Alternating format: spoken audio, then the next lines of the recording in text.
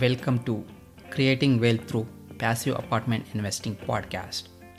In this show, we will discuss about best and worst experiences about passive and active apartment investing. And I am your host, Ramakrishna. Let's begin the show. Today's our guest is Adapia Dereco from Alpha Investing. Welcome, Adapia. Hi, Rama. Thank you so much for having me. Yeah, thank you very much. And a little bit about Adapia. Adapia is a passionate and visionary executive with extensive experience across countries and cultures in both established and startup environments. Adapia oversees Alpha investing growth strategy with an emphasis on investor growth and relations. A recognized and respected woman in real estate and fintech, Adapia has been a featured guest writer, speaker, and presenter on topics including entrepreneurship, leadership, marketing, and women in business. So with that, Adapia, would you like to add anything to your background? Let's see. Well, I think one of the important things is that I was one of the very early people in real estate crowdfunding, and I helped launch the industry. I joined one of the early platforms as a founder, and so I've been in the online syndication and real estate capital raising space since late 2013. Got it. And thank you. Thanks for sharing that. Would you share your thought process of getting into real estate, multifamily? Sure. I mean, getting into real estate crowdfunding was actually how I got into investing in real estate in a proper way, because I owned like a couple of apartments up in Canada where I'm originally from, but I didn't understand, how syndication worked or, even how to properly value an investment. And things up there are very different. There's not the same dynamics. There's not the same return profiles as there are here in the US. That said, when I first got started, I was on the hard money lending side, so more on the residential side. So I learned about real estate by being in this industry, and then especially when I joined Alpha Investing in 2018, because we invest in the equity side of multifamily, senior housing, affordable housing. So that's really in 2018 is when I was deep diving into multifamily and the equity side of the capital stack. Got it. So what is the difference you observed or you experienced from crowd platform versus apartment syndications? I mean, crowdfunding is a version of syndication. So when crowdfunding came about in 2012 with the Jobs Act, and it really started to kick into gear in 2013, 2014 and beyond, it came about because of the internet, because of websites, because they are deemed and they are a form of advertising. And so the SEC created Rule 506C. For those who know it, it basically means that for the first time in the history of the SEC since the 1930s, 1933, that you as, let's say, a developer or syndicator or an investor raising capital, you could actually promote and market your specific deal, because up until that point, that was not possible under Rule 506B. You're not allowed to advertise your specific private placement. And so that's really what changed it. But the mechanics of the capital raise are the same. I mean, there's the same legal structures. It's really just how you go about it that changed in terms of giving people a different option, because you could do it either way. You could do a B or a C, and there's differences between both, and plenty of people use both, not just crowdfunding platforms. Got it. And thank you. Thanks for sharing that. Sure. And would you share your acquisition process and criteria for selecting a sponsor? Yes. So at Alpha, we raise capital. So we are private equity. We come in as the sole or primary LP with a very small group of multi-billion-dollar operators. So we like to work with very, very experienced operators who have the deal flow under their belts, and they have the lending relationships. They have the track record. They have a deep and broad understanding of, the asset class that they're working in. So talking about multifamily and also the geographic areas. And we like to work with sponsors who are adding value strategically and not just assuming that the market is going to drive value. So when we're selecting sponsors, we take sometimes years to really vet a sponsor. Usually it's a 3 to 6 month process when we've identified a sponsor that could be a good partner, because we like to be recurring capital partners. So with our sponsors, sponsors. Some of our sponsors we've done 14 deals with. It just really depends on their deal flow, of course, because we're still underwriting the deal. But on the sponsor side, we look for the tangibles and intangibles. So for example, the way the principals of the firm communicate, are they transparent? You can just tell when you meet people and you talk to people if there's somebody that you actually want to do business with in the long term. And that's in addition, of course, to vetting track record, going to see their properties, seeing what kind of reporting they do. And so at the level of sponsor we're working with, their reporting is institutional, which is what we need. Okay, got it. And so what size of deals and what kind of markets you're looking? So there's a couple of different markets and different sponsors. So they're also different deals. So we have a sponsor that does a pretty heavy value add with a quick turnaround, like a 3-year turnaround. And those markets are Phoenix, Dallas, Las Vegas currently. And then we have sponsors that are doing more like core plus. So on the affordable housing side, we have a sponsor that has more of a core plus, stabilized in Chicago. And then we have another sponsor that is doing smaller unit portfolio building in the Midwest. And so that's going to be a different return profile, and that's more on the 5-year. So, different strategies for different markets, and, every sponsor has their own strategy and their own, and their own strengths that they're playing to, and also the markets, so they understand it. Because a market, let's say like Dallas is very, very different than a market that's more up and coming, like some of the areas in Ohio, for example. So it really depends. So we really vet the business plan that the sponsors are working with, and really making, does it make sense to us as well? So that's part of it. Okay, got it. And would you share about your investment philosophy? Sure. So it kind of goes along with what I was saying. So the philosophy really is to protect the downside. And so we're at Alpha, we're very focused on downside protection and risk mitigation. So we're underwriting for a correct risk adjusted return. And we're looking for not just value add from the perspective of, renovation value add, but the value add that a sponsor brings through their experience and through their strategy. So the philosophy is really rooted on working with the best possible sponsors who have aligned values to ours, and where we can get a good sense, all things being equal, because everything is a projection, as we know, that, we're really able to properly underwrite all the possible risks and try to mitigate those risks. And so, we're more prudent. I don't mind using the word conservative. We're very picky and we're very patient. And so the philosophy is also, we don't have to do deals for the sake of doing deals or for revenue. And so we like everything to be really aligned. Like it has to make sense, because Alpha takes its fees on the promote at the end. And so we have to wait for a project to come full cycle. We choose to wait. And so, this alignment to our investors from, to whom we syndicate the equity is really important as part of our philosophy as well. Got it. And thank you. Thanks for sharing that. And you're performing as a growth strategy. I mean, from Alpha investing side, you're mainly working as a growth strategy and investor growth and relation side. So would you share like some best practices you're implementing as part of that?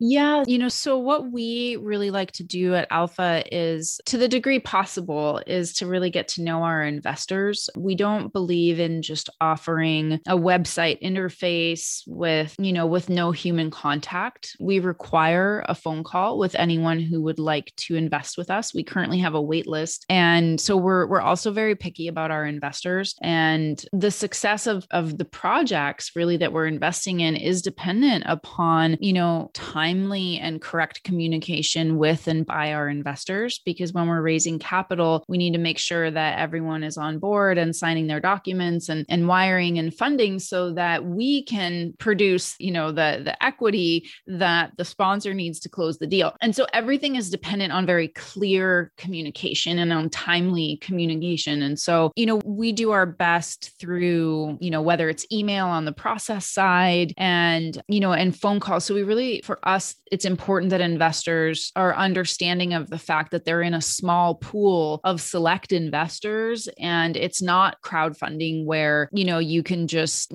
decide not to follow through on your soft commitment and not say anything. And it doesn't matter for us. Like, every investor really matters, and everyone's success and our continued success is because our investors understand that this is, it's like serious. I don't know if that's the right word to use, but sometimes I think with very impersonal systems where it's based on getting as many people as possible because you're playing a numbers game. And so people aren't held accountable to their action or their non-action. But really the success of anything is dependent on your focus and your awareness and your intention. And so for us with our investors, that's also part of it. So we're transparent with them. We get to know them, and we make sure that there's an alignment between their goals and what we're offering, because, not everybody necessarily even wants to invest in multifamily or senior housing, so there has to be, or some people like development, so it's important for us to make sure that we're talking to the right people. And also, if you're an investor, you want to make sure that the firm you're investing with has aligned values and strategies. And there's so many options out there. So, that's why it's never a problem if somebody isn't a good fit or we're not a good fit for them, because, we all have very little time in our days these days. And so really landing and locking in with people that have an alignment of values, I think is really, really important to everyone's success. Got it. And thank you. Thanks for sharing that. And what are you offering? 506B or 506C? They're 506B. Okay. Yeah. Sure. And would you share any of your best multifamily investing experience or any experience so far? I think it kind of wraps back up with really working with the right sponsors and really getting to know them and developing a good relationship with them and getting very comfortable with their strategy, because everybody has different strategies. And so, I think the best deals, of course, we all love high returns and everything, but the best deals are the ones where you can sleep at night and that when something doesn't go exactly according to plan, that you're not worried about it. So, COVID was a really good example where our portfolio, because of our sponsors, because of their asset management strategies and the way that they work with their property managers and their tenants, our portfolio seemed untouched by COVID. It's like COVID didn't happen to our multifamily portfolio. And that is a testament to the sponsor and how the sponsor operates. And so, that would be to me a really good and recent and relevant example of really good experiences with sponsors. Got it. And so would you share any of your worst or challenging experience so far? So one of the most challenging was an early project with a sponsor where, interestingly, on this one, the sponsor didn't have strong enough debt relationships. And so this is why we're so adamant about understanding all of a sponsor's capital relationships, especially their lender relationships, where the success of the project and the returns of the project were really hinging upon a refi. And when the sponsor was unable essentially to raise rents, and even though the market was a rising market, and so you could say that the value of the property should have been, going up, but regardless, the lender basically backed out and said, I will not refi. And so the whole project fell apart in a sense. So the whole return profile of the project fell apart. And this experience, which was early on in Alpha's life, really helped to determine the level of sponsor that we would work with and the vetting process of that sponsor. Now, we exited the deal early and investors got all their capital back, but they didn't make a return. So we've never lost investor capital. And, since that time, our level of underwriting and project profiles have dramatically changed. Something like that would just not happen again, based on the sponsors that we're currently working with. Got it. So what is the reason behind, the lender backing out for refinancing? I don't know. I wasn't at the firm at the time. Whatever reason it was, they decided to back out. And so that's just what happened. Got it. So, and what is your current focus, and share something you're excited about now? So, our current focus in the multifamily space is really on the sponsor strategy and their ability to proactively add value, given a lot what's going on with bidding wars and what's happening to cap rates. And so, we're excited, I guess, is to continue to work with our existing sponsors. And we do look for other sponsors that make sense, because we think that there are still opportunities. There's so many markets, there's secondary and tertiary markets that have different return profiles. They have different timeline profiles as well in terms of returns. And so, we're excited to meet sponsors that are, working in secondary, even tertiary markets, and see the potential there and are penetrating those markets. Got it. And so any one advice that impacted you? I think it really is like being sponsor centric, like from the perspective of advice is just that for multifamily investing specifically, is that the sponsor's business plan needs to include some deep thinking and action that adds value, not just, cap rate compression, which is also very unlikely these days. So, it really is like the best advice that I got, which I get constantly from our head of underwriting, Ann Lynn.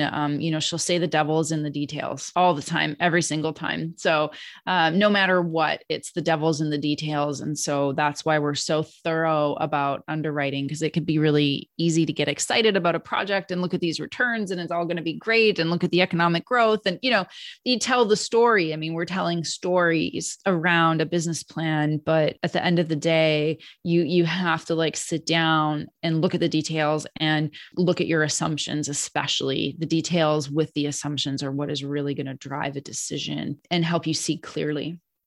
Yep, so true. And any of your personal habits that are helping you to be successful? Yeah. So I have a pretty consistent personal practice, which includes meditation and contemplation. And that's a really important practice for centering, for clear thinking, and, taking time and space, really more than time in my day to help me, because in my role, I'm talking to investors a lot. And so, for example, like I don't book calls back to back. It's not the right thing to do. I like to be really present for my phone calls, and I need space to do that. Right. It's practical, but I refuse to book back-to-back calls, and I refuse to book more than like 4 calls a day, because I'm not going to be at my best, and I'm not going to be able to connect on a personal, meaningful level with an investor. I'm going to sound like a robotic sales machine. Otherwise, I'm just like trying to get through, the spiel, if you will. And so I don't do that. I really like to get to know people I'm talking to. And if necessary, I'll have plenty of conversations with them, because no one's in a rush, or nobody should be in a rush, rather. So that stems from my giving myself permission to have space in my own day for things like meditation and contemplation, which is very like anti-Western mind. Got it. And so any one book that impacted our life, and what way? More than a book. And this is, well, I guess the book that is impacting me a lot right now, and it's the first time I'm reading it, is Autobiography of a Yogi. And that's very impactful to me at this time in my life. And along with that, it's not a book, but it is this specific physicist who runs the Resonance Science Foundation. His name is Nassim Haramein, and you can find him on YouTube. And he's incredible, because he basically describes the quantum mechanics and the quantum science and theories behind consciousness, which is very interesting to me. And so I find that as I'm reading Autobiography of a Yogi, and I've met the Resonance Science Foundation, Nassim Haramein, that it's like he's explaining what the ancients have understood for so long. And I find that absolutely fascinating. And it really helps my whole brain understand what is possible within me, which again goes back to my centering and my meditation, and understanding that it's about being and not doing. Got it. And thank you. And how are you giving back to community? So, as Alpha, we make several donations as employees and as the company to different philanthropic organizations. And this is really important to us to be able to give back, because as the leadership team, so there's 4 principals. I'm one. We are all very much of service. Like, we want to be of service, and we want to give back. So we do that as a company. And in terms of giving back to the community, I know for me personally, I make myself very available and accessible for people who want to ask questions. I may not be the best teacher of the basics, but I'll always take calls if somebody reaches out and has some questions. And that's important for me to give back, because in my journey of coming into the real estate investment industry in this space is that people were so generous. People are very generous with their time and their knowledge and their experience. And so I like to do the same. I like to reciprocate that. Awesome. And thank you. So how can listeners connect with you? So you can find me on LinkedIn. That's probably the best way. If you want to send me a message and let me know, how you found me, that's the best way to connect with me is going to be on LinkedIn. Sure. And thank you, Adapia. I really enjoyed the conversation. Thank you, Rama. Yeah, thank you. If you like the show, please subscribe, share, rate, and review. And if you want to connect with me, please send me a message, info@ushacapital.com. Thank you for listening. Creating Wealth Through Passive Apartment Investing Podcast. I hope you learned something from the show. See you in the next episode. Thank you. Any information provided from these shows are educational purpose only. As always, please consult with your own CPA, legal and financial advisor before investing.